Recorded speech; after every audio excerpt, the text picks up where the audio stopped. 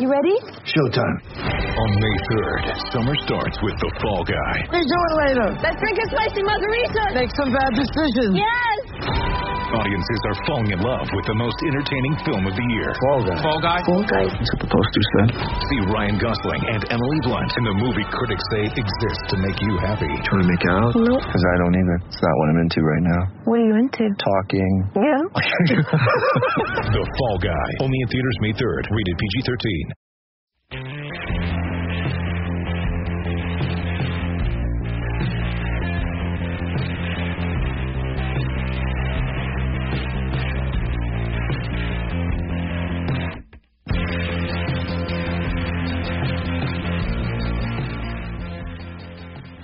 Hello and welcome to episode 22 of the Leading Off podcast, aka the Zach Wheeler Will Not Be a Twin podcast. I am Matthew Braun, and who am I talking to over here? Yep, Cooper Carlson here. The Zach Wheeler version of these episodes lasted exactly 1 week, and we'll now be moving on to the Bumgarner Ryu, which kind of sad, but it's the way it goes, so let's get into it. Yeah, well, I guess we kind of just led into that one. It's very cool when you dedicate we dedicated I'd say the better part of an hour probably to talking about Zach Wheeler, and then he just signed with the Phillies, so it didn't even matter, which is cool. It was rough because I feel like we tricked ourselves into thinking it was almost inevitable that the Twins would at least be one of the top 2 to 3 finishers, and it comes out we offered him 5 for $100. But we from what I heard from Aaron Gleeman, we weren't even top 5 for Wheeler, and Twins. I mean, they wanted him, but they weren't gonna pay, and he never wanted to come here anyway, as we learned with him basically telling Chicago, "Screw off, I'm going to Philly," which is hilarious in its own right, for being honest with ourselves. Right. It was last year the White Sox, they acquired all of Manny Machado's family to get Machado, and Machado said, "Well, no, I'm going where I get the most money." And then this year, they say, well, screw that, we're just going to offer the most money. And then Zach Wheeler says, no, I'm staying with my family. So the White Sox don't have any idea what's going on. It's a confusing time for all of us, if we're being honest. It's hard to blame them. But, yeah. We'll be talking about that. Let's just do the rundown of stuff, kind of getting our head ourselves, because that's more in the middle of the episode. We'll be talking about that. But right. Starting off, I think I had this somewhat chronologically, but the issue is when everything kind of blends when it's been 2 weeks. So... first thing we're talking about is Edgar Valera being named the new hitting coach. We're talking about Derek Shelton leaving for the manager job for the Pirates. We're talking about 2 signings. Yes, signings that actually happened. Well, how about that? Michael Pineda and Alex Avila. Then we'll be talking about into more general free agent signings, Zach Wheeler, Kyle Gibson, Cole Hamels. We'll be talking about the non-tendering decision of not just C.J. Cron, but also Trevor Hildenberger. We'll be talking about the noted interest in Hyun-Jin Ryu, Josh Donaldson, and Madison Bumgarner, who are probably the biggest names that the Twins have been linked to so far in some form. And then kind of delving more into Mad Bum, just giving our thoughts on him, because it seems like he's now the topic of Twins Twitter / every Twins fan. We'll be talking about the winter meetings, which are about to start. They haven't already. I believe they start tomorrow, or when this comes out on Monday. Then we'll be doing fan questions, and... oh, wait, that's the end of it because there's nothing else to look forward to. So this will be fun, I think. I hope. Right. Got a lot to talk about. The off-season's rough, but I think we got the system down with the 2-week intervals because now, even though the Edgar Valera news probably caught some people off guard, isn't that old news? Well, we haven't been here in a while, so let us talk. But yeah, here we are. Well, the funny thing about that one is I'm pretty sure it broke Sunday night when I was done editing. So I was like, oh, that's cool, fine, whatever. Yeah, it's just the oldest of news now, and, for possible for us to be recording and talking about, which is great. It's going to be great. Oh, yeah, fine. So, well, I guess if we're going to talk about it, let's talk about it. So he was named the hitting coach. Of course, Valera, if you didn't know, he was in the Twin system beforehand. He was a minor league coach. So he's well attuned. I believe he's been with them for, I want to say, 2 years. I think, 2017. He's been around. Retired. 2017, all right, so there you go. He's kind of been around some other major league teams, so it's not just the Twins, but it is interesting that they stayed in the system for hiring. I think that was something we all predicted, or at least like thought was going to happen, and it didn't. So there you go. I think though we thought it would be more Rudy Hernandez, considering he was the assistant hitting coach, and not Valera. So that in itself was somewhat surprising. Yeah, it was interesting. He was one of the Salvi Levine hires. I think it was 2017. Yeah, it was their first year. So one of their first coaching hires. He was promoted now to the hitting coach. Obviously, he's, from what I've read, focused like a ton on just connecting with people, and because that's kind of what the Twins were all about last season. Coaching staff, you'd hear from Shelton and Rowson, all of them, Baldelli. The main focus was connecting with the players, and more so than like teaching them constantly, but like actually making it a fun atmosphere, just being able to be around and just be good with the players. So sounds like they got this process started, hiring guys like that in 2017. Now they have guys ready to be promoted when inevitably he'll be gone next year too, because Twins will win 107 games. So, but yeah, they've certainly got their coaching plan in place. I think just the connectivity aspect of it, and I mean it obviously works. The players expressed how much fun they had during the season last year, and that's why some people want to come here. Hopefully, so yeah, it's a good hire. Yeah, it's interesting you bring up that level to his, I guess, teaching. I hadn't like read about that or heard about that yet, but it makes sense. I have vivid memories of listening to the Rocco Baldelli. Wow, I pictured that, and that was impressive. If you couldn't tell, I've been studying for finals for the past 5 hours, so it's kind of taking its tear on me. So, anyways, I do remember listening to Baldelli talk. And he had his great specific soundbite in regards to a question where he's talking about relating to a player. He's just like on a day-to-day basis. It's like you can't just come in and just like drop your thing like this is what I'm about, because no one's going to care. Like you have to give them a reason to care about you. And it was very interesting. I'm not going to go into that entire thing because that's the thing in itself. If I can find that, honestly, I'd like to watch it again because it's cool. But it has been something that they've been teaching, and it's been brought up where. The Derek Shelton, what is it? What was it, the latest LAF thing?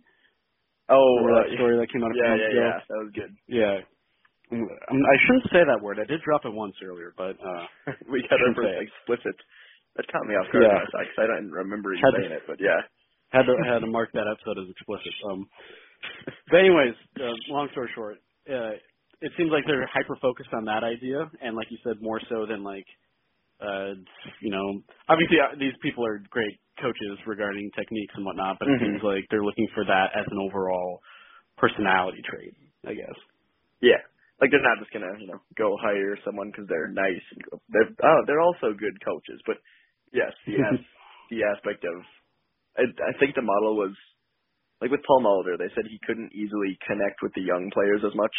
And that's why they like Baldelli, because he's 38. I think Valera's 37, if I remember that correctly. Because he's younger than Nelson Cruz, yeah. Exactly. He was younger than his player.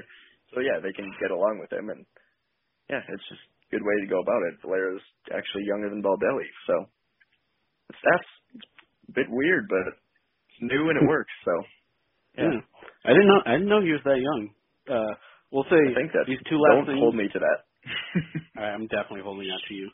Yeah, my last two things I will say about Edgar is it appears that he doesn't even have a Wikipedia page, which is kind of interesting. And I don't want to flex, but I'm going to flex that he's also following me on Twitter. So, had to say that. What? Are you serious? Yeah. Also, I believe I've been saying it Valera. It is Varela, not Valera. I don't know why I've been saying it as... It's Varela, not Valera. I think I've been saying it Valera. Look, as I said, these last 5 hours... My brain is just mush. You wrote it in the notes as Varela, so that's what I was saying too. Thanks. Yeah, because I was all right. I don't even know what I'm doing right now. That is. I'm actually searching up Edgar Varela on Twitter. So. Well, I'm on his Twitter page right now. So. Whatever. Oh, maybe I'll follow him and then he'll follow me. But whatever. Well. There goes that flex then. Maybe he'll unfollow me because I pronounced his name wrong. Yeah, hopefully he'll listen. And I'll probably deserve it. I mean, I deserve that, though. Yeah, I was going to say, if you didn't turn us off while we talked about the new hitting coach, we'll now move on to the bench coach that is left. Hard-hitting bench topics coach that you've all known about. Let's triple check his name right here. I believe it is Derek Shelton. Yes, can I get a confirmation on that? Derek Shelton? You can. This one is quite simple, and we still got. Yeah, I'm gonna correct Valera. Or did you correct it? Yeah, you I did. just Never corrected mind. it now. Yeah. All right. But yeah, double corrected Derek, it. Oh, good lord. Whatever. Derek Shelton did end up. We talked about this last 2 weeks ago. Like, I really hope he doesn't leave. I think I mentioned I didn't think he would be, but alas, he goes to the Pittsburgh Pirates, where he will lose 100 games, but he's getting paid a lot more money, so he should not care. Yeah, probably. Honestly, I know we talked about it. To me, honestly, with like how tied they were, I was like, it was like one of those things. I was like, just kiss, just hire them. Like, come on, please, for the love of God. So they finally did. He left. I mean, I'm interested to see. I hate to say this. He's probably in a crap position, just with not only where the Pirates are, but their history of spending or lack thereof. It's probably not going to be good. As you said, probably going to lose 100 games, but also going to get paid a lot. So good for him. Right. He goes into a situation where their off-season goal is to trade their star center fielder, Starling Marte. But, I mean, they're in a rebuild mode. Every team goes through one, I guess, once in a while. Pirates had their slight run where I guess they'd go 500 once in a while or something, but McCutcheon and all that. But now they're going down, and Shelton will be leading that ship. So now we'll have, I don't know. Good for him, obviously. Getting a manager job, there's only 30 in the world, so, in Major League, so good for him getting one. But it stings, because now Twins lost Shelton, Rowson, Hefner, correct? Hefner. Oh, we didn't even have that on the list. Well, we got that in. All right, cool. They also lost Let me just type that in there. Tanner Swanson, and a couple more that I am forgetting, but minor league coordinator or something. Was it Pete Fatz who went to the Red Sox? I think that was. I think so too. Yeah. And I heard he read. What was it? Oh, Swanson's already working with the Yankees catchers, and sad stories. Oh, of course. Well, wonderful. So, in unrelated news, the next topic that I totally didn't just type in, Jeremy Hefner was named the Mets pitching coach. So Hefner spent all of 1 year as the bullpen coach / I believe officially was co-pitching coach, or assistant pitching coach of some sort with, of course, Wes Johnson. And that was enough to get the Mets like, we want this guy. Ironically, they're going from, I believe, the oldest pitching coach to now the youngest. Because Hefner was literally just pitching for the Mets, not like 4 years ago. That's right, yeah. Yeah, that guy is kind of wild to think about. He's like, he's very young, obviously, and he was, you said his first year, and, maybe he was the one working all the strings behind the scenes, and we all thought it was Wes Johnson, which would really throw us all through a loophole here, but I'm not counting on it. That would be something, but no, obviously, they still got Wes Johnson. They'll hire a new, whatever, they might make up a whole new name for it, assistant pitching bullpen manager or something, but they're going to get someone in that position. Assistant pitching bullpen manager, man, there you go. Quite the and Hefner, right, I was quite literally, he's only 33. 33. Oh, yeah. I just looked it up too. Wow, great. Well, yeah, just open up his fan graphs. I'm like, how long ago did he pitch? So the last time he pitched in the Mets, 2013, not too far off. But yeah, he's only 33. Kind of wild. Yeah, I mean, you talk about Rocco Baldelli and Edgar Varela. Yeah, Edgar Varela. You got me all confused. There you go. Here. But yeah, I'm sorry. It's all good. But yeah, this guy's even younger. I mean, maybe we'll become coaches soon. How old are you? We got this. We're right on the track, right, with age. Yeah. Well, if I follow the Hefner route, it'll be about 13 years then. That's pretty good. Yeah, come back in. What would that be? 2032. You're pitching coach to Derek Shelton in Pittsburgh. If Shelton lasts that long, wow. Yeah, you've done something very good. Huh. Well, I mean, so maybe they win once in a while. No, they're not gonna. It's gonna be horrible. No. But good for him getting a job. Well, to speak to Hefner and possible, I know you brought this up somewhat jokingly, but to possible anxieties regarding how that affects I guess in the pitching chain of command, however you want to look at that. I mean, obviously that impact we felt, but what made the Twins so successful was part just because what I did say, it was a chain of command. It wasn't just, we like to point to Wes, and I think we like to, have these guys know this was the guy. It's like, well, it was a group effort. It was this guy, it was Hefner, it was, Josh Kalk, it was I forget who the minor league coordinator is, but his name eludes me, but he's there. You have a group of people. Is it Zoll? No, that's it's not. Right. He just got promoted, actually. Right. Okay. We shouldn't talk about that, but there's a bunch of. Anyways, there's a bunch of names, and they're all very into this. They're all very hands-on. As I said, it's not just in the 1980s where you had one guy that was your pitching coach, and it's like that's our guy that knows about pitching, or one guy. It's like that doesn't exist nowadays. We have like 5 or 6, especially attuned. So yeah. It should be fine. They'll hire a new name. Maybe they promote Kalk. I don't know. Maybe they hire from outside the organization. I don't know. But it should be fine. This isn't the end of the world. I don't think. No, definitely not. This is what happens when you have a good team. Maybe they go hire an ex-Twin pitcher. Kevin Slowey, Scott Baker needing a job. Oh my goodness! Are we just dropping names like that? That 2009-10 rotation that somehow got him to the playoffs. Yeah.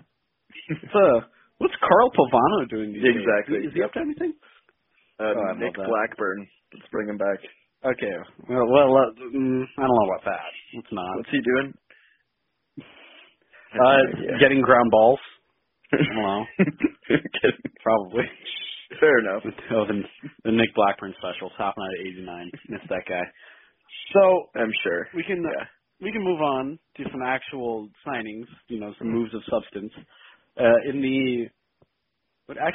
Never mind. I just had a conversation with myself in my head. But Michael Pineda, it was announced a few days ago, was coming back on a 2-year, $20 million deal that was prorated because, of course, he has the suspension, so he's going to miss 39 games next year. So it comes out to, I believe it was like $17.8 million or something like that over 2 years. Either way, that is a phenomenal deal for the Twins. Absolutely incredible. I'm shocked, in comparison to see what Cole Hamels got and just what Kyle Gibson got, and you look at how they performed to Pineda, and you're like, how did they only get? They got 2 years for less money than the Braves are going to pay Cole Hamels for 1 year. That's kind of ridiculous, isn't it? Absolutely, yeah. I love this deal. I've loved Pineda since, I guess, June, really. That's about it. Well, yeah, we know. Yeah, well, yeah. And anyways. But, yeah, they signed him about 3 years ago now, paid for his rehab after Tommy John, paid $8 million for him last year, and he was excellent down the stretch, as we all know. I think he was, in his last 15 starts or so, a 3.10 ERA and, a really good strikeout-to-walk ratio. And, I was all in on him, and then, of course, the news came through, the worst news probably of the Twins season, just he's suspended, and then we all know where it went from there. But good on them for not, when he was suspended, burning that bridge, saying, well, you screwed us over, so we're not going to bring you back. No, they got an excellent deal for him, and he's probably one of the top, 8, 9 starting pitching free agents out there. So after the 40 games are up, which is also a benefit because we don't know what his workload is because he had the surgeries in the season. So, obviously you'd like for him to not be suspended 39 games, but it is what it is. So you deal with it. Yeah. And if there's one guy to be suspended that long, I guess you'd choose him for whatever that's worth. But yeah, he was definitely excellent on the stretch and can probably give you 20 to 25 starts this upcoming season. Yeah, so from June onwards, I got some numbers for you, some hot tasting numbers. I just got 87 innings pitched, a 9.31 K per 9, a 1.76 walk per 9, ERA of 3.1, FIP of 3.18. They're pretty tasty numbers, if I do say so myself. Yeah, I was all in on him, and he was great. And I think he was the first ever player to actually have his suspension reduced. That's correct, I think, which is saying something. They obviously... It is saying something. Well, Right. Yeah, I just want to say there's some minor thing that's been kind of annoying me as I see people saying like, the Twins brought back a PED user. Michael Pineda was not suspended for PEDs. I'm sorry I got to do this. He was not suspended for PEDs. He was suspended for a drug that masks PEDs. And apparently his argument was strong enough where it seemed like there's evidence and the judge was compelled to believe that he didn't actually take PEDs, but it was still on the banned substance list, so therefore he gets suspended. All right, there's Matt's rant of the day. I'm done. Right. I mean, he was suspended, but he appealed and was the first one to ever have his appeals, decreased because they basically said, I mean, obviously it's proven he wasn't trying to mask anything or take any PEDs, and there was a very small amount of the substance in him, but the rules are the rules, and they had to do it. The most confusing part to me was that they found out like early in the season, but then couldn't tell anyone about it until the time of his suspension. I mean, I don't remember why the reason was on that, but it sucked. Yeah, I remember this issue coming up with Polanco also, because he was suspended during spring training, so he played spring training games knowing that he was going to get suspended. And that's not, I believe they're told by the Players Association, not to bring it up because it would affect how a front office would potentially make moves or something regarding that. There's some sort of quiet thing, and it is kind of weird. Yeah, like you said, they've known for they can know up to 2 months in advance. Yeah, then why not just suspend them at the time though? Because then we could have traded for someone at the deadline, But whatever. Well, they don't care about the teams. They care about the person. So that's why. Well, I care about the teams. So yeah, I know what we care about. Yeah, we don't. Care it's a whole thing in itself. It is what it is. I've just learned to accept it, but. I'll never accept it. I will forever deny it. Yeah, I know you will. You can deny it while we're talking about other topics. Deny it in your head. So, although this is like one of those deals, another rare one where it feels like everyone's like, "Holy crap, that's a really good move. I like that move." Yeah, and I will say this: he should be your fourth or fifth starter. I mean, obviously we both agree on this, but as good of a signing as it is. If he is your third best starting pitcher entering the year, Odorizzi, Barrios, whatever order you want to put them in, and then Pineda, and then you sign Homer Bailey or something to fill that fourth role. Oh God. Yeah. I can see it happening. Why would you? Sorry, but Tom wrote about Homer Bailey and his comparisons to Madison Bumgarner, and I was down with Julio Teheran in there, but. Oh geez. All right, I'm gonna stop you right now before you go any farther. Sorry, but yeah, you'll agree obviously with this, but they've got to get the Ryu or the maybe Bumgarner or the trade equivalent of either of them in order for it to be a successful offseason, really. Yeah, I've said this before. I will say it until it happens. The goal is to get a guy who's better than Jake Odorizzi, and I like Pineda. Pineda would not be better than Odorizzi. So, therefore, and I think we all kind of right. I think we both kind of thought Pineda would be coming back. I mean, I did. I don't know if you did, but I figured they'd liked him, and they got an excellent deal, as you said. And he expressed how much he wanted to come back during his closing interview before he could never come back to the team that year. But yeah, I mean, he said he wanted to be back, and he proved it by signing a cheap deal. So. Good for both sides. Yeah. Yeah, worked out. It was also just a little bit more than Jordan Lyles, of all people, just got from the Rangers. You're just like, what?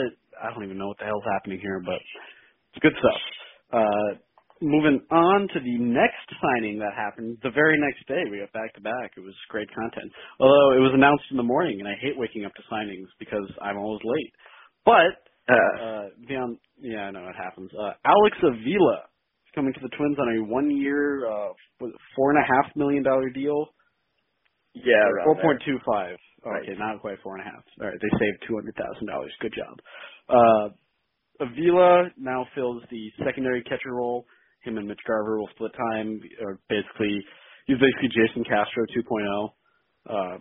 Excellent, outstanding framer. Passable offense.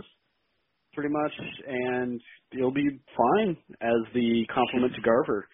It's hard to kind of get like overwhelmed with these deals, but it's like they're the same. At the same time, they're deals you have to make. So they got a second catcher, and they needed one. That's all I have to say. Right. I mean, there's obviously not much you can say about him. You probably know him from the many seasons he spent with Detroit. And funny thing, the Twins actually outbid his dad, who is the general manager of Detroit, who was trying to get his son on his team, but I guess his son didn't like that his dad traded him a few years back, so he decided to come to the Twins. That'd be so awesome. That's gonna be an anyway. It really would, right? I mean, it's just weird. But yeah, obviously Jason Castro, who spent 3 seasons with the Twins, will most likely be gone unless they want a 3 catching tandem thing, which would be odd.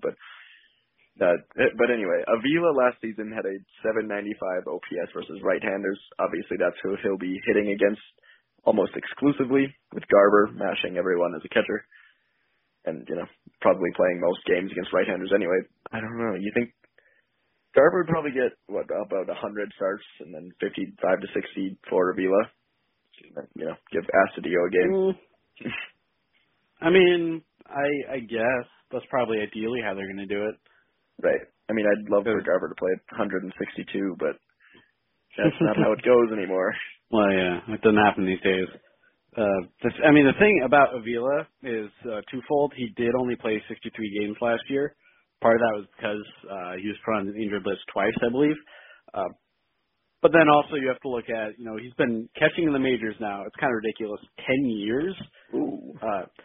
But he's only 32, and his age surprised me, and I mentioned that before, so I guess he came up when he was 22. That's probably why I was so off, which is 22 feels very young for a catcher. So he's got a lot of mileage. He's still performing, currently, but he might not be able to be counted on to make 70, 80 starts. Might be, like you said, more around 50, but that's just kind of how it goes nowadays for catchers. Yeah, I think if he makes 63 starts, the Twins were in a perfect spot where Garver's health was just fine. Maybe Garver was able to slot over to first base or DH for some games too, but yeah, that'd be nice if Avila is able to consistently hit and Garver's able to consistently, injury bug. If Garver goes down, the catching situation doesn't exactly look great, but we're not going to worry about that till it happens. So yeah, well, yeah, I don't even want to consider that possibility, but. Oh, well. Should be good. There, so. And Avila-Astudillo tandem doesn't get you going?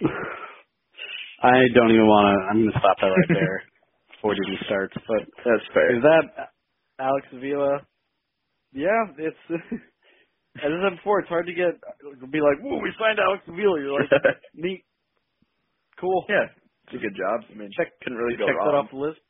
Backup catcher? Check. Right. There you go. I'm glad they got them out of the way at least. We don't have to talk about, 10 backup catchers this episode. Who will it be? But yeah. Yeah. That is true. And apparently the catching market is actually starting to heat up, which is kind of weird. Like Stephen Vogt already signed. Obviously Grandal signed before. So it's like, I don't know. Who even is left? You got Castro, Chirinos, and like the ghost of Russell Martin. It's kind of like, that's weird. So good thing they got a solid catcher. Probably. Well, I don't know. Let's not get into that. So we got other stuff to talk about. More fun things to talk about than backup catchers. Zach Wheeler signed with the Philadelphia Phillies for 5 years, $118 million. That is a lot of money. It is. I think the official stat was like it is the most money given out to a pitcher. Relative to how many innings he's thrown, or something regarding that. But long story short, it's a lot of money for a guy who actually hasn't done a whole lot, technically. Yeah, so he'll be slotting in Philadelphia next to Aaron Nola, Jake Arrieta, and I forgot the other guy's name. But anyway, yeah, he wanted to forget Zach Eflin. Yes, Zach. I just. Know if it was Elfline or Eflin, because I know that's the Vikings. Elfline?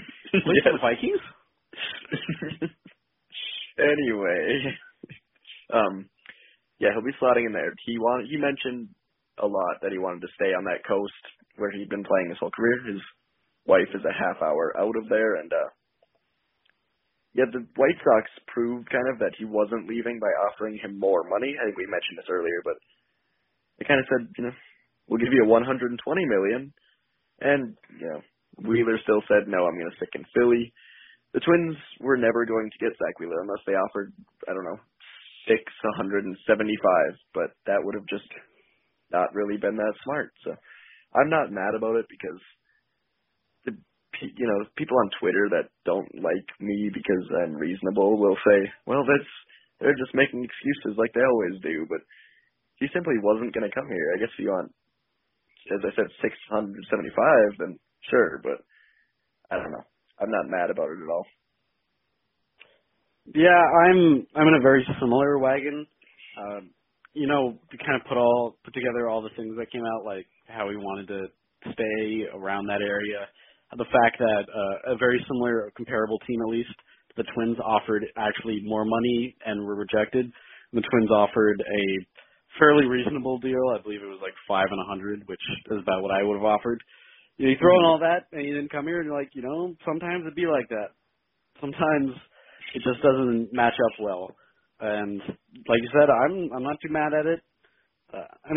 A little bit because we have dedicated a lot of time to talking about it, and we're kind of to the point where we almost assumed it was going to happen. Right. But so now we got to move on, and that's always fun. But it is what it is. We'll make do.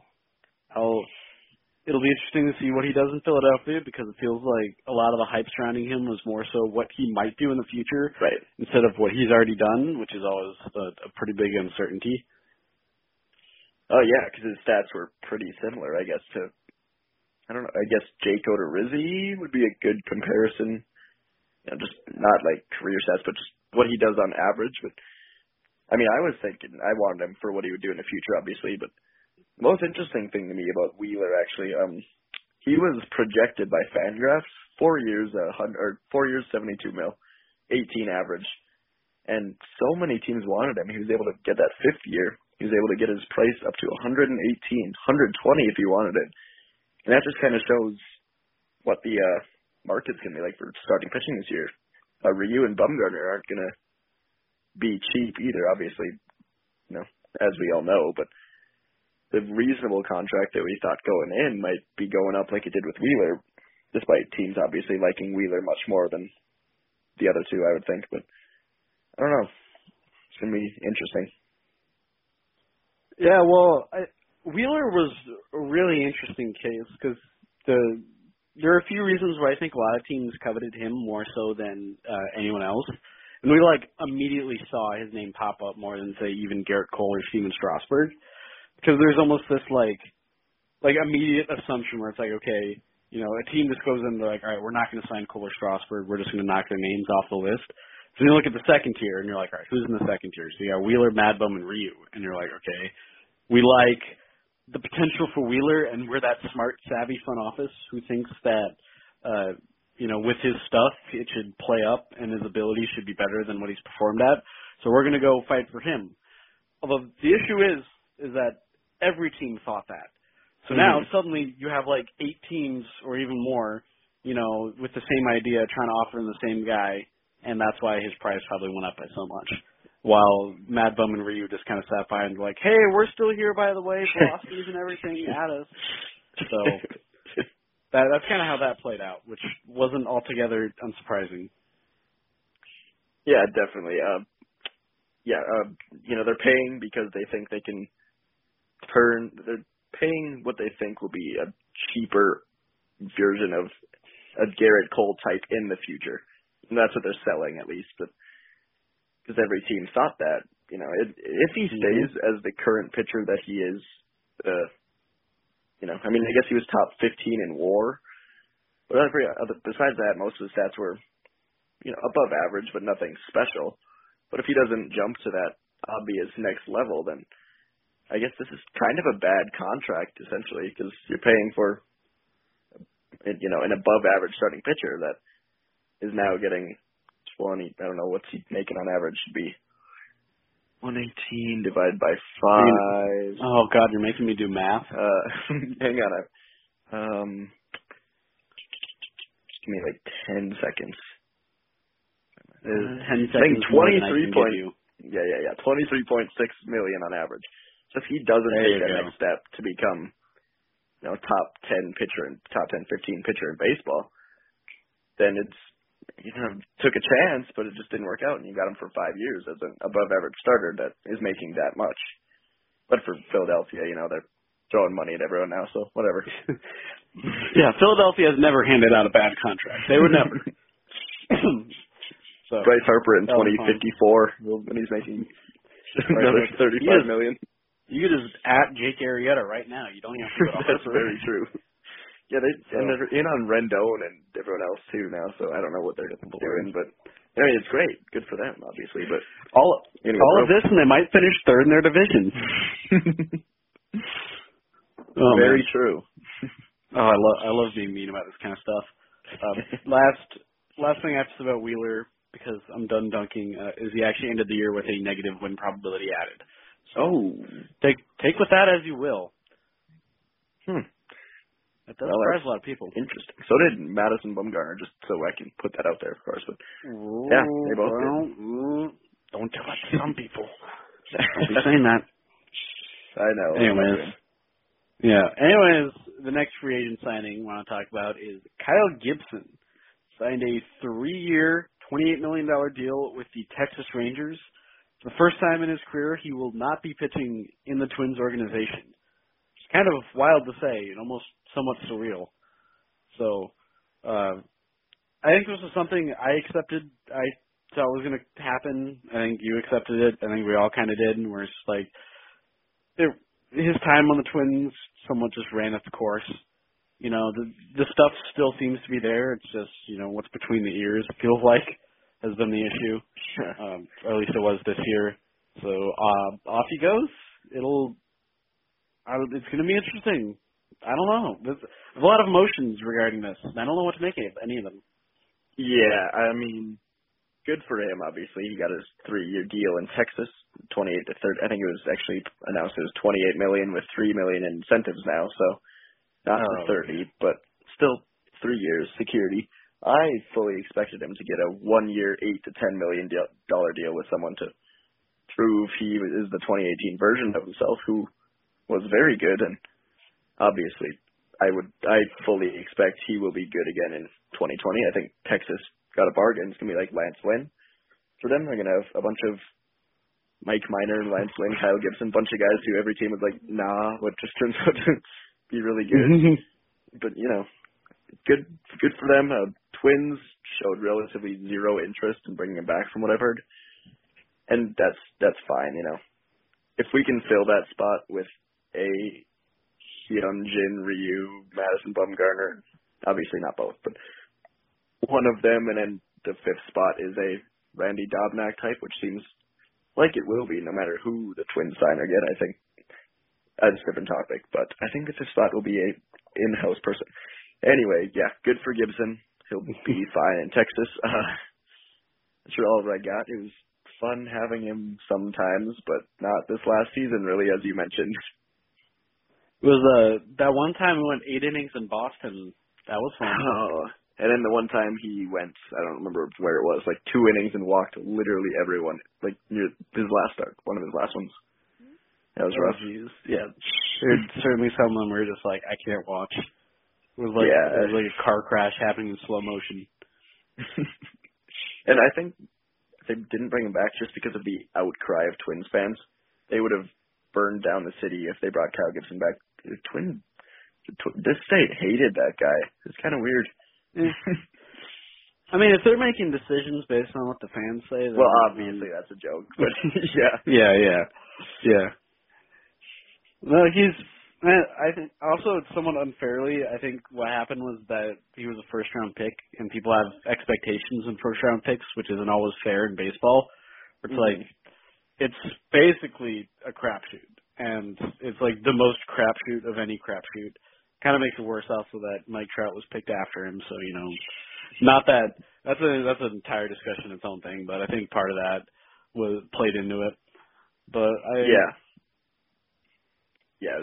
was green. But yeah, I mean, he was kind of a scapegoat he was here since 2010 and went through every single one of the horrible years we went through, and he's just the guy that we all know from that. So I don't know. It's good to get a refresh, I guess, from all that. Yes, kind of like Joe Mauer, just out with the old, in with the new. Yeah. So he horrible contract, horrible person. Just kidding. I love Joe Mauer. Wow. Okay. All right. Well, we really get testy on this episode. No, it's a joke. Oh, I don't get it. We don't make jokes. Cooper. Come on. I forgot that was our new rule. Program. That's yeah. We have a strict no joking. Yeah, it's right there. It says no joking. Oh, I'm not actually going to type right. I'm not actually typing right because I feel lazy. But moving on, I guess, from Kyle Gibson, we have Cole Hamels to the Braves for holy crap. This guy really got $18 million for 1 year. I have nothing else to add. That is just insane to me. Cole Hamels, in the year of our Lord 2019, at the rightful age, he's about to be 36, got $18 million? Yeah, I mean, good for baseball and free agency that these guys are getting paid. I mean, as they say, there's no such thing as a bad 1 year deal. But yeah, I mean, last year he had a 3.81 ERA, 4.09 FIP, 2.5 FWAR. I mean, he was average. He was nothing special, obviously. You know, I mean, but you know what you're getting. You're getting 150 innings. You're getting an ERA from 3.8 to 4. And I guess if you want to slot that guy in at your number 3 to 4 spot, and other teams are offering $15 million, go give him $3 million more, and you won't be paying him next year. So what's it matter? I guess, you know. The Braves are just spending money wherever they want this offseason. And I mean, I love that because it's fun to see because signings are really fun. But yeah, it was odd because I think he's making more than Michael Pineda will in his last 2 years, and Pineda was better than he was. Yeah, which is why I was so surprised. Like you said, yeah, I guess good for him. I don't know why I'm complaining. It's either he makes the money or some billionaire jerk off makes the money. So I guess it's better he's doing it. And I've been dunking on the Braves for a while because they didn't sign like anyone last off season. I'm like, I don't know why they're doing that. Bunch of idiots, and, laugh at him. So now they're spending. So they're waiting for Travis d'Arnaud. I mean, yeah. Whenever you can pick up Travis d'Arnaud and Chris Martin, I mean, you got to do that. And you got to do it. $13 million a year at Will Smith? I mean, you got to do it. Not? Understandable. Right. How can you not? Yeah, their hand is being played here. It's like they don't even have to do anything. But he's just. He's a capable starting pitcher, certainly, but $18 million. Like his old team, the Phillies, that came out, they offered him $8 over 1 year, which now that seems a bit of a low ball, but it's like that seems more realistic. Yeah, I suppose. I mean, I was expecting him to get probably $13 million over 1 year. He said he was willing to take 1 year deal over at a competitive team, so I thought that would take his own leverage away a little bit. Because teams would be like, well, we're competitive, come here, but nearly $20 million over 1 year for Cole Hamels. But again, good for him, I guess. But not going to be spending that elsewhere, I suppose, because I guess I don't know if the Braves were ever in on any of the other big names, but that's a lot of money for Cole Hamels, as you've said. That is a lot of money. Yeah, I mean, if that's their guy, that's their guy. But I can't say I'd make the same decision. Can't say I would, to be honest. Right, Twins were, from what I've heard, like in a little bit, but obviously we're never going to go that high. So, and I'm glad they didn't because we need better pitching. Yeah, he's not better than Jake Odorizzi, so that's your rule. There you go. That's my hard and fast rule. I should expand upon this so people understand. I'm perfectly okay with acquiring pitchers that are worse than Odorizzi, but if that's all they do, then I'd be disappointed. At some point, they do need to take a step up and acquire someone better, and then the rest can be kind of filler. It's like in practice, what's the difference going to be between like Tanner Roark and Homer Bailey?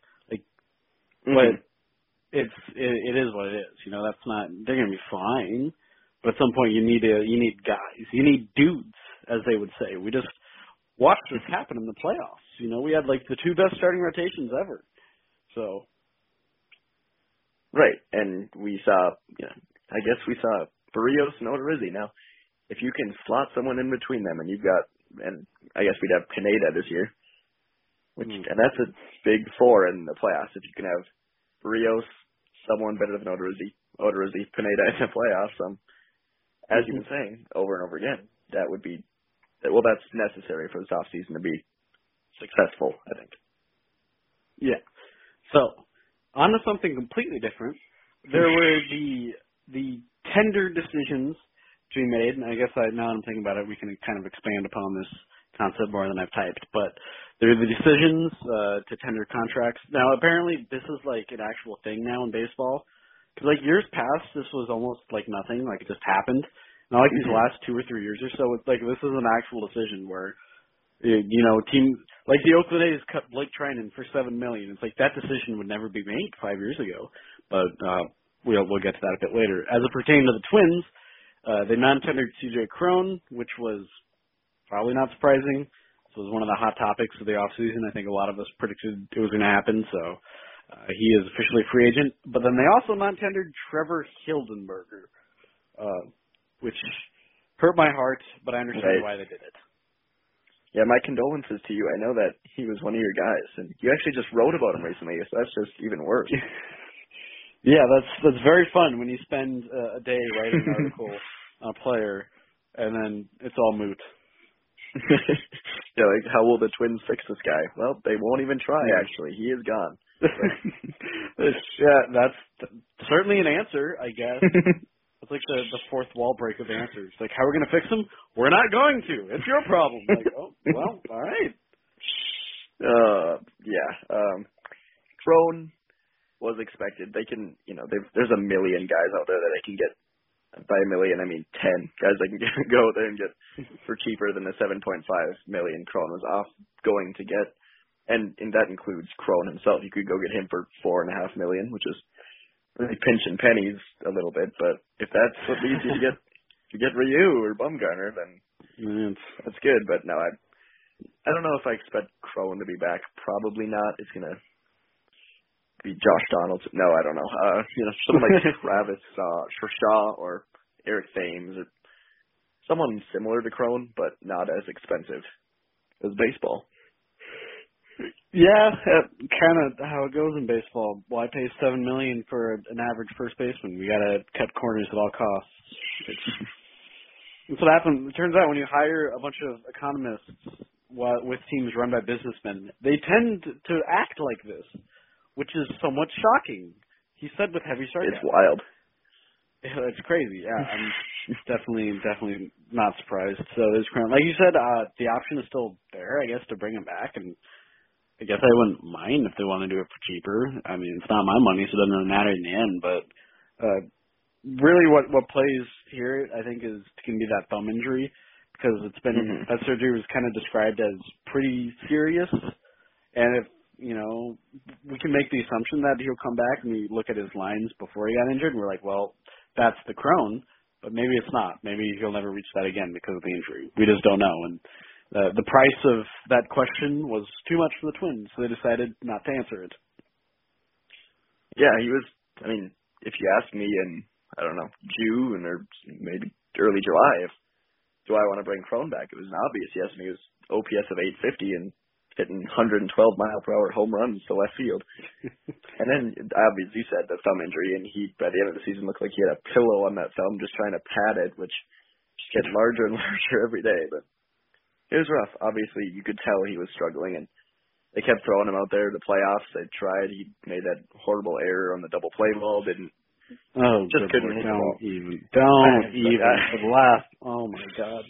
I'm sorry. You did not need to bring that up. Everything just kind of went wrong with him because of a simple thumb injury, and well, that leads to getting non-tendered because Eric Thames is sitting out there or someone like that. I don't know anything if they're actually going to get Thames. That's just the only name that comes to mind. Yeah, we could have played the name game. I dropped Brandon Belt as a trade target, but I saw that. It's a discussion for a different time. Yeah, Brandon Belt. There you go. Yeah, when we have a lot less to talk about, we'll go over some trade targets or something. Yeah, maybe. Although Well, although knowing how that goes, they're already going to have a guy by the time we start that, so it's not going to matter. We'll just delay this to spring training when it's completely irrelevant. Like, will the Twins sign Ryu as he's on the Dodgers again or something? But whatever. Yeah. So, just to give you some idea of a split, in about mid-July, which was kind of when he started having thumb problems, up until then, he had a 114 WRC+, so CJ Cron, of course, and then afterwards dropped down to 74. Just across the board, everything fell. ISO fell, average OVP, slugging. What really sticks out to me, strikeouts went up 7%, walks, which he didn't even do that much before, but afterwards dropped 3% to 3.7% of the time. So just pretty much completely nullified his entire offensive game. Yeah, you can notice plate discipline. I forgot to bring this up, but yeah, it became a huge issue. Like, he was swinging at everything. It wasn't looking good at all. And yeah, I don't know. It's rough. He was looking good, and all of a sudden, everything went horribly wrong, and never got back on track, despite him getting multiple IL stints and I don't know, limited rest. Good catch. Didn't do anything. Yeah, good catch there. You almost said it wrong. It's been a year now. I'm trying. I got it more than most, so I got this. I respect it. So that was Cron. If we can talk a little bit about Hildenberger, it was not entirely unsurprising. Had a 10 ERA in limited time in the majors this year. You mentioned I wrote an article about basically since like the halfway point of 2018, he's just been awful, just terrible. For whatever reason, I found out that he was locating his sinker in a different location. I don't know if there's more. There's definitely more to it than that, but for whatever reason, it wasn't working. Kind of like Chrome, the cost of answering that question didn't matter to the Twins. At some point, they're like, I guess he's 28, ineffective, and we just don't even want to try. So off you go. He'll be locating his sinker on a whole different state next year. Whoa, get it? Oh, yeah. Can't wait till he comes out for the Detroit Tigers in the 5th inning of a 10-run game. Who's winning that game? Do you need to ask that question? You said it, I guess you said it weird. That's my bad. Yeah, Detroit, obviously. Oh, yeah, of course. The vaunted Detroit offense led by... Oh, geez. Oh, no. Castellanos. Oh, wait, no. The ghost of Victor Martinez. Exactly. And Miguel Cabrera, frankly. He's still walking, I think. Sort of. Yeah, kind of. But I mean, it won't surprise me. Another team's probably going to sign him to like a minor league deal, then invite to invite to spring training. That's what I meant. And then, just see where it goes from there. Just because, any reliever with like any sort of potential just sticks around for 5 years. Right. Obviously, as we have said about our guy Blaine Hardy, no such thing as a bad minor league signing either. So it is Blaine Hardy, right? Yeah, it is. Yeah, so someone will pick him up. Yeah, someone will pick him up. And Matt Wisler, our 2 favorite pitchers. Whoa, fun stuff.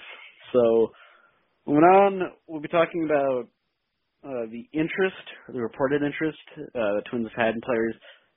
Keep in mind my rant from the last time we recorded about interest and what all that means. And even we could apply this to the Zach Wheeler and the Phillies. When the hell did you hear that the Phillies were interested in Zach Wheeler? Or Kyle Gibson to the Rangers, or Cole Hamels to the Braves. This shit just happens. It's kind of weird like that. So, with that being said, it's been reported that the Twins have had varying degrees of interest in Hyun-Jin Ryu, which known Bitmoji man John Heyman just tweeted. They've had interest in Josh Donaldson, which has been confirmed by a number of sources, and also Madison Bumgarner, which has been confirmed by a number of sources. So, they obviously 2 starting pitchers and a third baseman. I guess if I could, how about this? I'll drop this on you. Out of any of those 3 guys, which one would you want the most? Hyun-Jin Ryu, easy. All right, I agree. There you go. Let's move on. Really? God. So, well, it might be Donaldson. It's not Mad weird. Bum, is what you're saying. Oh, it's not Mad Bum. It's definitely not Mad Bum. I go back and forth on a lot of these.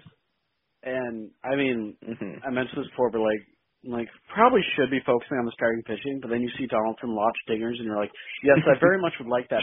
Please give that to me. Yeah, but if you But get then- Donaldson, you're getting the best you're getting is Dallas Keuchel as a starting pitching option. That's my thing. Yeah, which is the trade. We know from the Twins' history they're not going to sign 2 of 3. Mm-hmm. And I mean they definitely could, but that's a discussion for another time. Right. That topic's already been beaten to death. But that's not going to happen. That's just not how they work. So if you do sign Donaldson, then they're never going to complete my thing that I need them to do. And so that's the trade-off. Now you're going to be looking at, all right, Dallas Keuchel, the guys we mentioned before, like Homer Bailey, and who's that other Oakland guy? I literally just said him the other day. I said Julio Oakland Teheran. guy. I don't want Julio Teheran. Julio Tanner Rourke? Teheran. Yeah, Tanner Rourke, that guy. What do you mean? You're going to be looking at that. Whatever. What? I was about to argue with you on What? Tehran, but it's not worth it at all. I don't want to. That guy has been beating his peripherals for 4 years. I don't know how he's been doing it, and it pisses me off. It I don't even know annoys much me. I about it. I barely looked at him, but yeah. It is the most frustrating thing I've ever seen. Like, Pip is like, my God, dude, just regress. And he's like, no. Yeah, you wake It's up the weird- summer mornings angry that Tehran won't struggle more. I'm just pissed. I look at this 3.81 ERA and this 5.26 xFIP, and I'm like, why won't you die, you bastard? Oh, Ugh. 3.767 career ERA, 4.37 career xFIP. Wonderful. It's like that Homer meme where he's standing in front of the mirror, and it's like the front of him looks all fine. Like you look at the ERA, and like his neck fat is like tied up. Oh, That's Julio. That's like Julio. Like it's all about to explode. Yeah, okay. Yeah, I see that. like it's all just. There you go. Matt makes the obscure meme. It made reference of the perfect day. sense. Yeah, sounds good. Oh no, it's perfect. Now that I mentioned it, I want to go make that, but I can't because I'm talking right now, so I can't. What are we even on about? Julio Teheran. I don't even know what we were talking about. What the? It's not even How listed. did this happen? We're smarter than this. Wow, that's a good one. Hey, there you go. I got to sneak in the prequel meme as well. Anyways, I guess I'd be interested in any 3. Ryu kind of feels like the forgotten pitcher in this offseason, which he's just like, hey, I did finish second in NL Cy Young. You guys do know this, right? And it's like, but everyone's all interested in everyone else, and it's like, we're all biased towards philosophy. Let's just admit it. We see a guy topping out like 91. We're like, oh, that guy's not going to age well. But we see Zach Wheeler pumping 96, even though he's a not arguably worse pitcher. But we're still like drawn to that. I don't know. We're weird people. Well, it's either we're all attracted to velocity or like the rest of the people who want someone else. They're all attracted to 2016 World Series success. I don't know what that's getting you, but I'm going to drop some numbers on you. I mean, obviously we both agree with this, which kind of sucks. I was really hoping you'd go Mad Bum, although I knew you didn't because we're smarter than that. But, you think I'm mad for Mad Bum? Right. So from 2017 to 2019, these are Ryu and Bumgarner stats. Ryu 2.71 ERA, Bumgarner 3.57, Ryu 3.61 FIP. I mean, a lot higher than the ERA, but Bumgarner's is 3.94, which is higher than his ERA. 679 OPS for Ryu, 707 for Bumgarner, 8.5 K per 9 for Ryu, 8.3 for Bumgarner, and then 1.9 walks per 9 for Ryu and 2.1 for Bumgarner. So he's better in everything, but no one talks about Ryu. Tom's kind of the first one that got me going on him when we were both pumping Wheeler out in every single one of our tweets, and then he said he kind of wants Ryu in one of his own separate ones. I went, well, that's smart, but I hadn't even considered it. But now I am, very heavily. Yeah, I think Ryu would be a very nice addition. I'm looking through that article now that Tom wrote about Mad Bum. Yeah. Sorry, my nose is plugged, but it was really well done. But it was funny because just a few days before we had Patrick Wozniak write his own article about why we should get Mad Bum. He's a very polarizing picture. And it's like, yes, absolutely. He's interesting. I guess this kind of transition our next thing because our next topic is now Mad Bum a bust. So I guess we're just fully focused on Mad Bum right now. That's fine. It's there because there's a lot to consider. You know, people like to look at past success. I don't I'm not one of those people. 2019, that's who you are going forward. I quite frankly don't give a shit what you did in 2014 because that's not going to matter. It's a simple matter. It's like, what? Right. Cool. You struck out a bunch of guys 5 years ago. What do you look like now? What is your stuff? What can you do with your stuff? And then, kind of in that same vein, one of the thought processes I've heard is, okay, so maybe his stuff has deteriorated a bit, but there's still something there. Maybe just the Giants aren't fully utilizing his abilities. Maybe the Twins can, somehow do that however they do. I obviously don't understand pitching, so I couldn't tell you. And then there's also other arguments that I completely don't buy, that he's like the clutch gene or whatever. He just knows how to win. It's like, now you're just making fake arguments that don't exist. You're just using narratives. So it's weird and confusing times. I'm kind of looking at it now where it's like, that list of free agent starting pitchers they realistically can sign and who will make impacts, it's getting smaller. It's getting smaller by the day. And so now you're kind of like, well, if not Mad Bum, then Ryu, and if not either, then who? Wow, that rhymed. I didn't. Okay, cool. So that's my thoughts. Yeah. I'm very glad that worked out, actually. If the Twins sign Bumgarner to a 4-year, $84 million contract, what are your thoughts on it? If that were to come out, fine. Yeah, fine. Cool with that. Don't reach. I was willing to reach a bit for Wheeler. I would not be willing to reach for Mad Bum. I'm not getting him 100. So 5 years, $100 million, you're out on Mad Bum. I'm see ya. Have fun wherever you go. All right. Yeah. That makes sense. I would probably agree. I would love them to really go after Ryu first, and if that doesn't work out, if he just says basically like Wheeler, no, screw off, then go to Bumgarner, and because I think he's taking the most money. But again, if the Twins are only willing to go $484, I'll say right now the Twins will not get Bumgarner.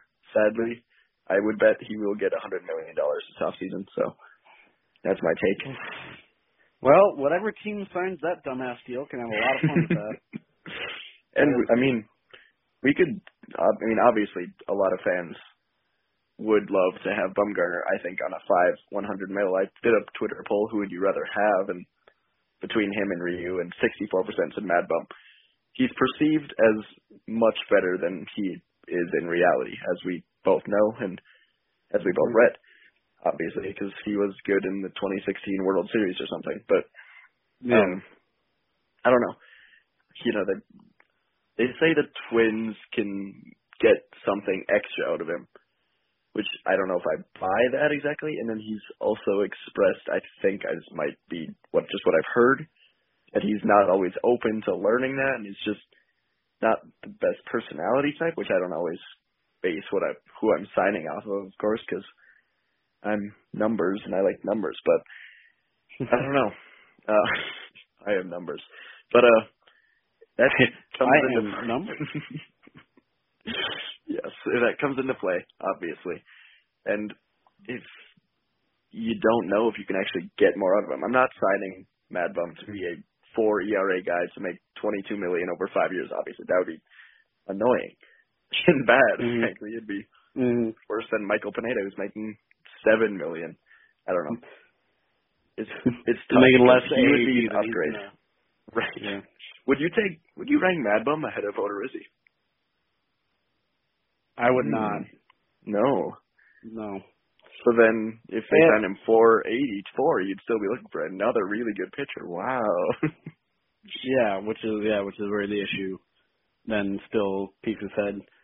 It's like what you said. I think I really come down to that. Well, one thing where it's like, if your argument is that maybe they can improve upon Mad Bum, maybe that's true. That's not worth throwing $80 million at. That's like signing. That's like the Martin Perez sign. Sign Martin Perez for $3 million. Think that you can work with him. Fine, that is what it is. Because who cares if that goes south? If it goes south, all right. We tried. We wasted a year. You're gone. No harm, no foul. If it doesn't work, if it goes south for Mad Bum, you can't do that. Now you're stuck eating $20 million a year for however long, and everyone hates everyone, and it all sucks, and everything's terrible. So. If you are going to sign him because you think you can improve him, then sign someone else who had comparable stats to Mad Bum and improve that guy instead, you know? Like, he had a 4.31 xFIP last year, which I just sorted by, which is right next to Joe Musgrove. I mean, go trade for that guy instead and improve him instead. You like that guy? Yeah, I would actually endorse that move. I was about to say, right. Yeah, if you want to do that, go trade for John Gray. How about that? Exactly. Yeah, if you're gonna spend $80 million, I mean, I guess I don't know if that's your minimum that you can spend on it. $100 million on Mad Bum. Instead, go trade for the guy like Joe Musgrove, or sign Tanner Rourke, who's close there. But I don't sign Tanner. If you're gonna, I don't know. I don't want to do that. Trade for someone. Yeah. I used to be in on Tanner Rourke, but then I realized the Twins had millions upon millions of dollars. So you've gone back on that idea. All right. Yeah, I guess it comes down to just like if I'm shelling out 80 to 100, well, I guess I shouldn't say but I as in the Twins. If I, speaking of the Twins, am looking to give 80 to 100 million, I want something solid. I want something pretty guaranteed. I don't want maybe, potentially, it could happen. I don't want any of that shit. So that's just a bad investment at that point. This is extremely hypocritical based on everything we said about Wheeler, but I think Mad Bum has so much less upside than Wheeler did, so it's okay. Well, yeah, I know we can. Yeah, I know, but Wheeler's base was a really good starting pitcher, and Mad Bum's base right now is just an above-average starting pitcher. If you want to be harsh about it. Yeah, that's fair. Definitely. So, if not, that's even like average, I guess. I'd call them. This is the new terms coming out among other people that do podcasts. Score North and Gleeman. They do average plus and average minus, which I will now begin using. Bumgarner is average plus. Yeah. So. Well, average plus is better because it's league adjusted. So that's our kind of stat, though. So that's us. That was such like a stat dad joke. I really hope people appreciate that. You need to cut that up and throw it on the Twitter thing. For the love of God, please. Yeah, I will. I got you. All right, where are we at? 108.55. That'll be there. We got to hurry this up to get to 122, as we always do. Wow, that rhymed as well. Holy crap! What am I on? Yeah. My brain is on another level right now. I don't even know. Okay, so moving on, if we even can. What'll be coming up next is the winter meetings. Those will start. I guess technically they started today, but it's not really going to kick into gear until the next few days. The Twins, as reported by Darren Wolfson, sent a pretty large contingent, which I then named, but we can get into that later. It includes Falvey, Levine, Anthony, Baldelli, Zoll, Style, not just Styler, Adler, Townley, and McPhee. And they added they'll have plenty of meetings with agents and teams. And then what was also notable was a noted smart man and also wise ass Scott Boras said that, what was the quote? I'll pull up the quote exactly, but it was brilliant. In regards to how active, I guess, the market, how meetings are going to be. He said if the winter meetings were given a title in 2018, it would be Slow Burn. In 2019, Fast and Furious. Get your seatbelts on, everyone. So it would seem to imply a lot of moves are going to be coming through here, which would be nice. Yeah, because if you remember the last year, you probably can't because of how extremely boring and non-eventful it was. Like, I don't remember anything about it, really. Nothing happened. And this year, luckily, we've gotten back to a fun off-season. People are signing every few days, so that's great. But, yeah, the winter meetings should go back to being something fun. So hopefully, I'll be tuning into MLB Network every day. So it's going to be great. Yeah. But, yeah. Yeah. Two things off of that. Okay, yeah. I just want to add is I saw someone mention this, like up to some point, it was cut off a few days ago, obviously when the tweet happened, it was like the amount of money that was shelled out in this off season so far was the same as like the last two combined up until that point, which was kind of wild. And then the second thing I was going to say in regards is what even happened last winter, literally I think it was just Wilson Ramos signed, Charlie Morton signed, and then it came out that the Twins might sign Nelson Cruz, and then they did a few days later. And it's like, that's all I can remember. Yeah. pretty much. I guess I remember Cruz, which wasn't even during it, as you said. But Yeah. Bumgarner, I think, will be the next pitcher to fall. It was rumored I don't know if it was confirmed anywhere, but I saw it a lot, that he wanted to sign before the winter meeting started, which would mean he would have had to have signed, I don't know, yesterday or today at some point. Which, unless I'm missing something, I don't think so. It should be, you'd think, coming in the next few days. I don't know if it's true, but I mean, I'd expect him to be the next one to fall. Then probably Ryu or maybe Garrett Cole if the Yankees just go send him that $300 million he wants, but which looks on its own. But yeah, it should be moving fast, which it looks like it will be, and hopefully it does. Yeah, which is such a nice change of pace. My God, last year was so boring. Oh, it was so awful. It's nice Last year, finally. yeah. I don't know why the All the market talk corrected itself. Exactly. Thank God it did. Thank God it did. It was just, when will the next baseball strike be? It was like the main off-season talk, which was really discouraging. It was just John Heyman tweeting the same vague thing about Bryce Harper every single day. Oh my goodness, he is something. That is the reason I don't follow Heyman or Nightingale anymore, just because I'm so tired of their shit. They just have the most useless, just crappy, whatever. They don't even tweet well. They have bad grammar. No. Like, what? Oh my God, yes. It's like, how do you not look at your tweet before you send it? Like, even I do that, and I should care. It's just, we're idiots. Yeah, exactly. I don't know how many followers they have, but Nightingale, oh goodness, that's a whole thing on its own. Maybe he does it for followers, because I followed him solely for that reason, and maybe he's actually manipulating us all, and it's working. Maybe they're self-aware. Hopefully. Like, at least Peter Gammons is like 1 foot in the grave. Like, he has an excuse. He's, like a butterfly lands him tomorrow, he might be dead. Like, so at least like his bad grammar makes sense. But like, what's your excuse, Heyman? I don't. Yeah, it's wild. Just a whole tangent I could go on, but we have time, but it's not worth it at all. Yeah, well, I mean, theoretically we have time. I mean, the only cap we set is on ourselves. Right. We do. It's as much as people want to listen to us, which is apparently a lot. So we just got to get to our sponsor quick. Oh wait, no. Well, that hasn't happened quite yet. But anyways, I guess we're gonna let's move on to questions, fan questions. Oh yeah. We got a fair amount. So that's good. Let's see. Let's start with a nice, light, fun one from. Oh no, I'm going to butcher this again. I'm very sorry. Maestro Fluger. I should ask you how that's pronounced because you've been following me for a while and we live in the same state, so I should know this. But I'm sorry. Who's your favorite non-star twin of all time? I really love Christian Guzman. I love this question. Because we all do have, like, those players we attach to for, like, no reason. We're just like, I don't know why, you just love that guy. For me, that was 100% Ben Revere.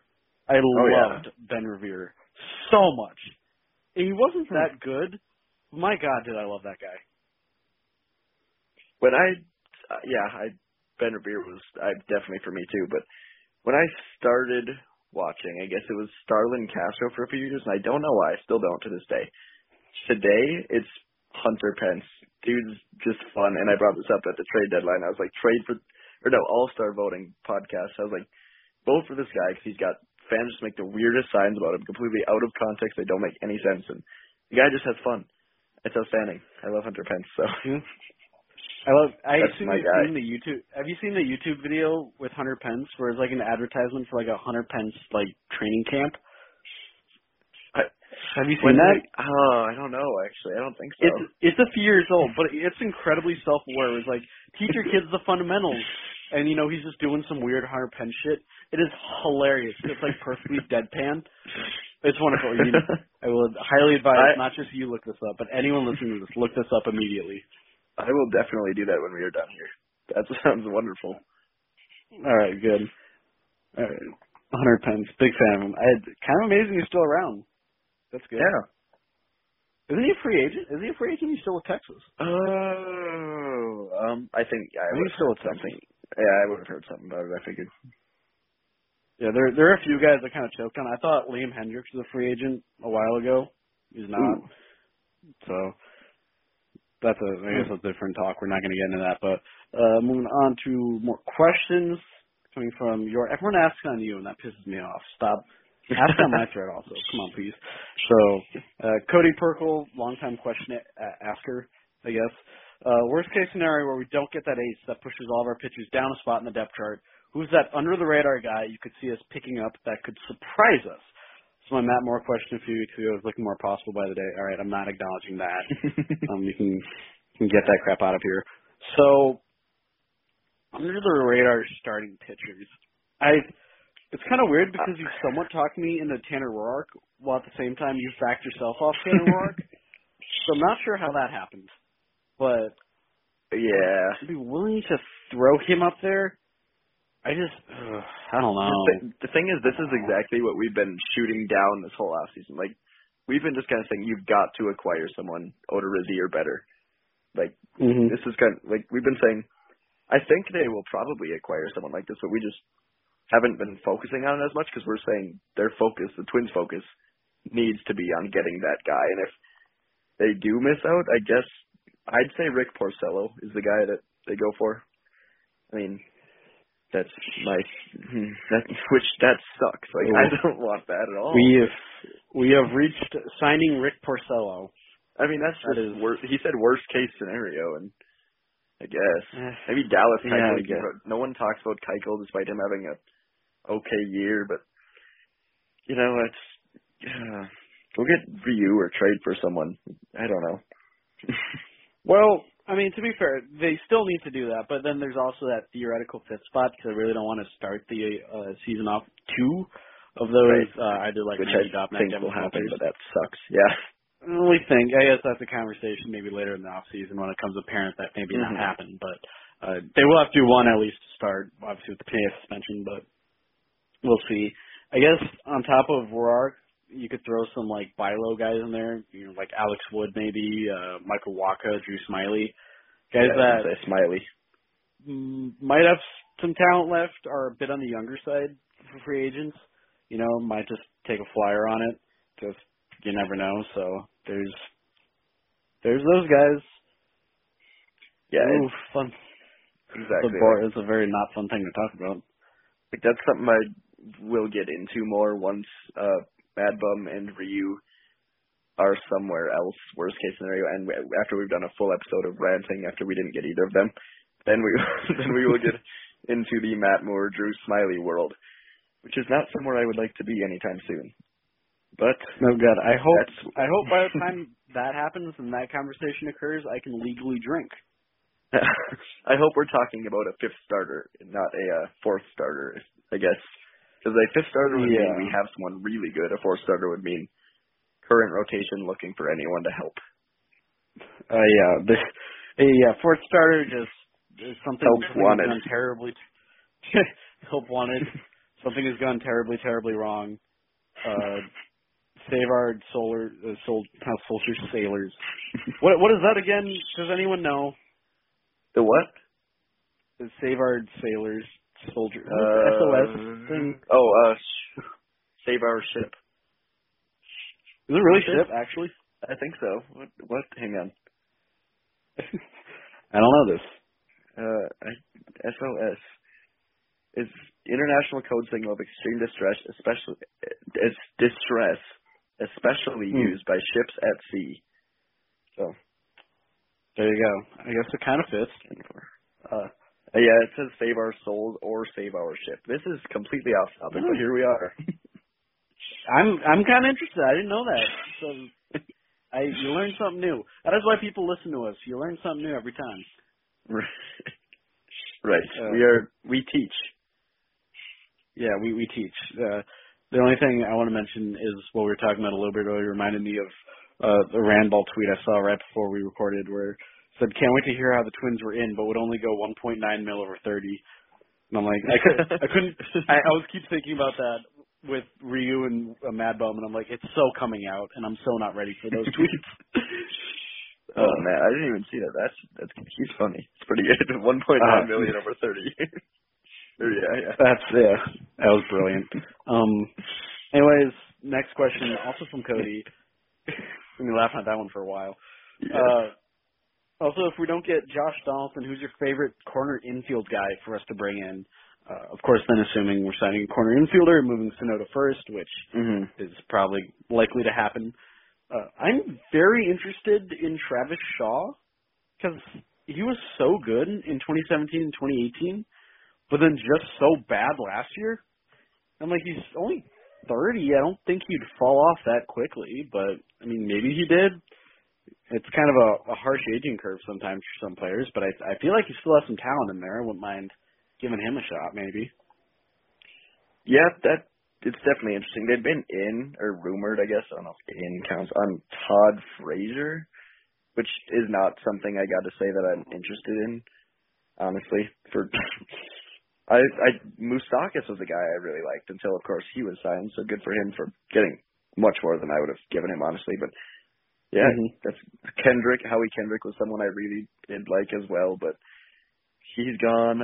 There's not many. It's like Frazier, it's Rendon, which is not happening. Yeah.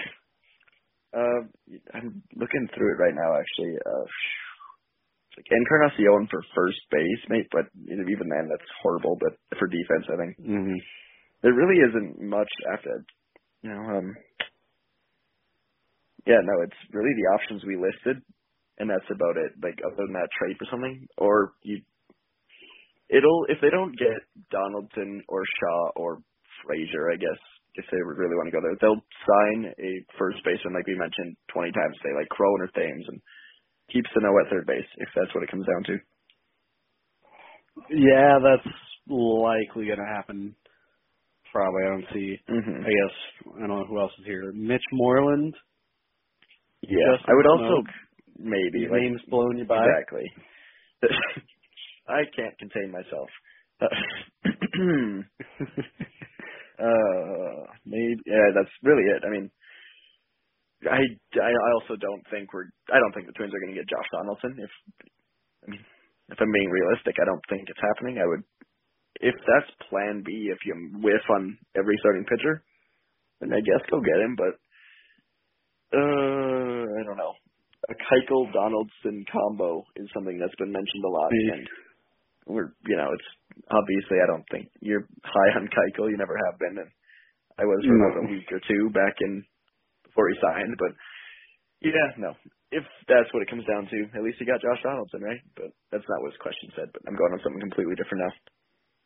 I just had the completely hilarious thought of signing Greg Bird to play first base, and it is quite don't even acknowledge that as a thought. Don't give that any thought whatsoever. But I laughed at its absurdity. It's one of the things. I mean, technically it could happen, but my God, it's just no. Greg Bird. Wow. All right. I'm just kidding. Yeah, no, that's down on that. You're actually thinking about this.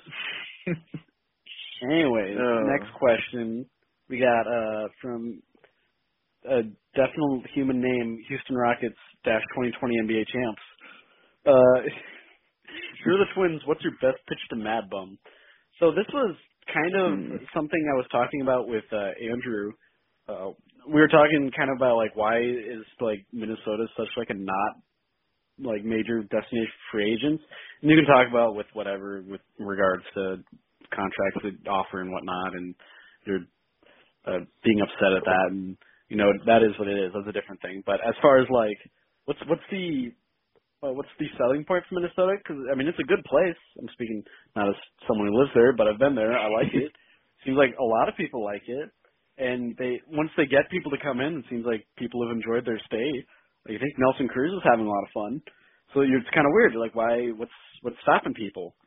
So, well, from the outside looking in, if teams that live on either of the coasts are trying to sign you, and then Minnesota hops in like, hey, we're cold and no one really talks about us, but hey, we might give you 80 over 4. Coming in, this is the opposite of his question. We're now doing negatives, but if I was pitching to Madison Bumgarner, I would say, all right.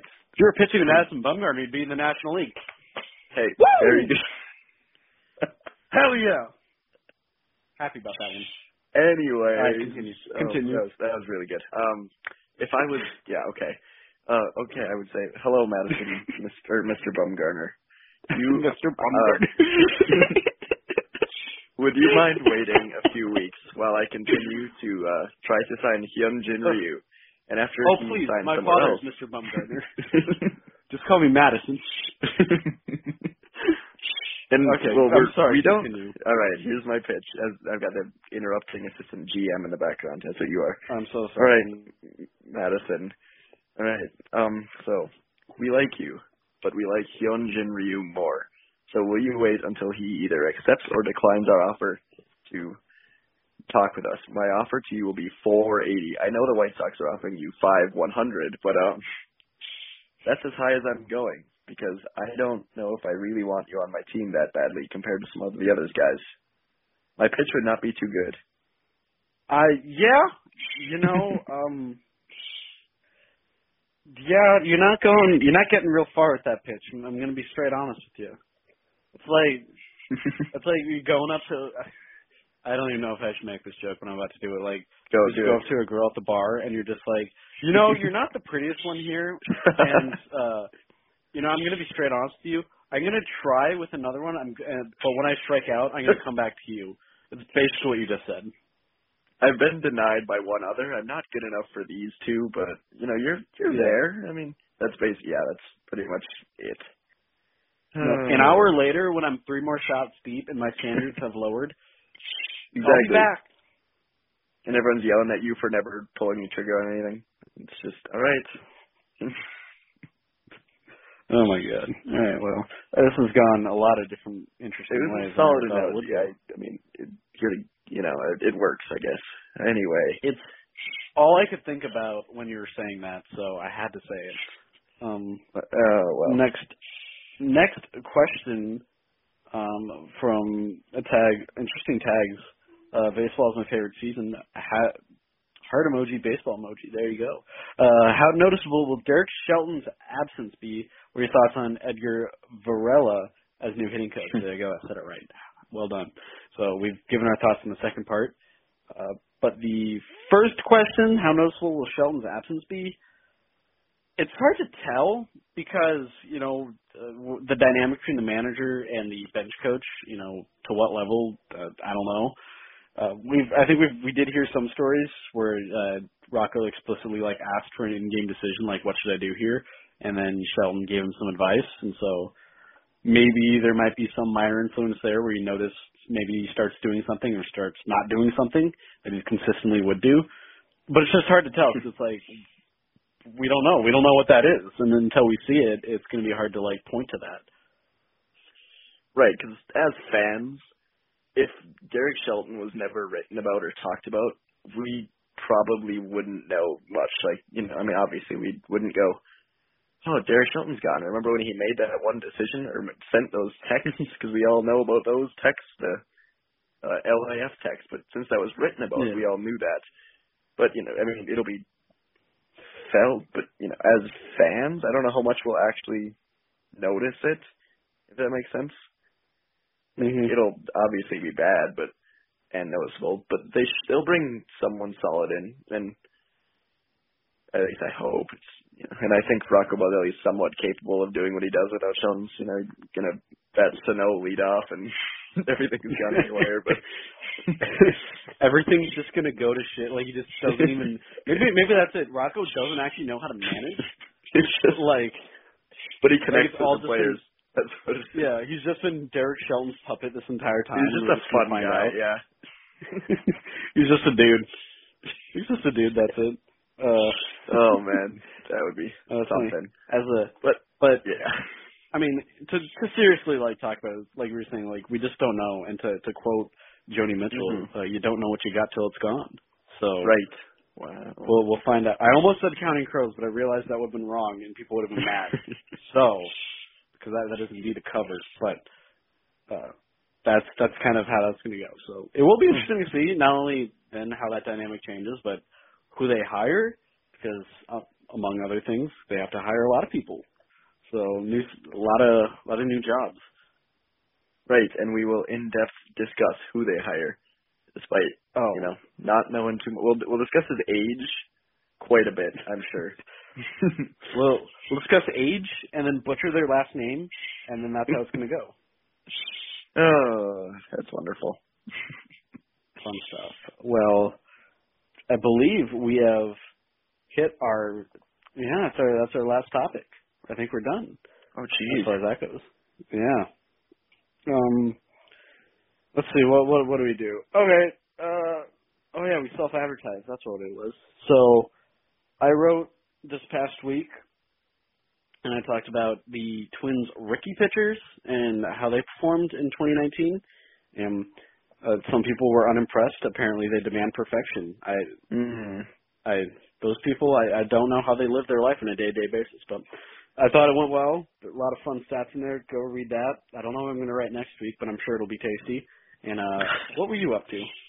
I don't know if I think maybe mentioned this earlier, but no. It was just the statistics, Ryu and Bumgarner. I wrote those in an article at Twinkietown comparing the two because, well, as we both know, they are for sure in on both. So this is where I actually, while writing this, I found out that I am very in on Ryu and not very in on Bumgarner. So yeah, I'd go read that. I think it's great. Should have put a poll on there. Dang it. Oh well. Even though I did on Twitter. Should have. Well. Oh yeah. So you also wrote about Blake Treinen. Right. I did. Yeah, I did do Blake Treinen piece because he is one of the most interesting non-tenders. We didn't really discuss that much because when he was non-tendered, all of Twins Twitter and all of MLB Twitter was like, "Get this man in." Literally everyone. Right. And then you look at his 2019 season, and I guess you understand why the A's didn't want to pay $8 million. First off, the A's, that would have been like, I don't know, the 6th highest contract ever or something. And also, he just was awful in 2019, despite being one of the best relievers of all time in 2018. Some team will sign him for 2 years, $14 million, and get somewhere in the middle is basically what I concluded in my article. It's just so wild. Like, man, being a reliever, it's just... Yeah, the whole bottom line of it was relievers are weird. You don't know. Yeah, we're well established, but it's just true. I don't know. So, yeah, I don't know what I'll be doing this week though. Something fun, something spicy. It'll be something spicy, fun. Cannot wait for it. So, we believe we've reached our end. We're done of things to make fun of, things to, go off on tangents about, things to butcher. The general next such. week, I don't know if this, or not next week, 2 weeks from now, we might have some good audio, hopefully. Better audio. Spoiler. Whoa. That's just, yeah. Are you going to give away spoilers now? Is that what we're doing? We are. That's how we're going to attract listeners, by saying our voices might sound good next in 2 weeks. Well, we almost had good audio for today, but that didn't. I don't want to get into that story, so I think we'll just end that there. Yeah, well, you got to leave the people off on a cliffhanger. That's how you do it. So. Yeah, right. Like, here, just hang up after this. All right, and the breaking news: the Twins have signed. Then cut it off there. Yeah, like they'll never the figure Twins out if I was lying. They'll have to wait 2 weeks to see who I was talking about.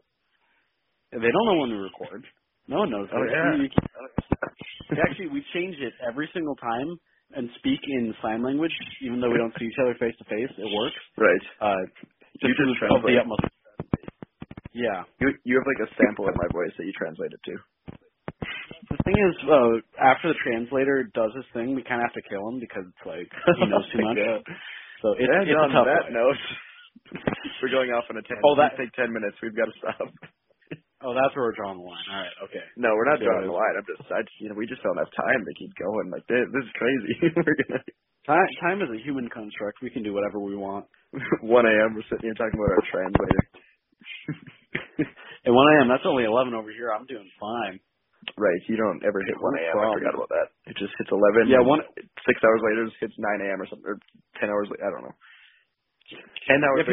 People don't know this. You don't have night. 1 a.m. doesn't exist on the West Coast. That's made up. It doesn't exist. That's how we're gonna end it. I remember I'll just like, wake up, see something happen. I'll be like, guess I'll wait 2 hours to see Matt's text about this or tweet about this. Yeah. Yeah, kind of how it goes. It's wonderful. It's great.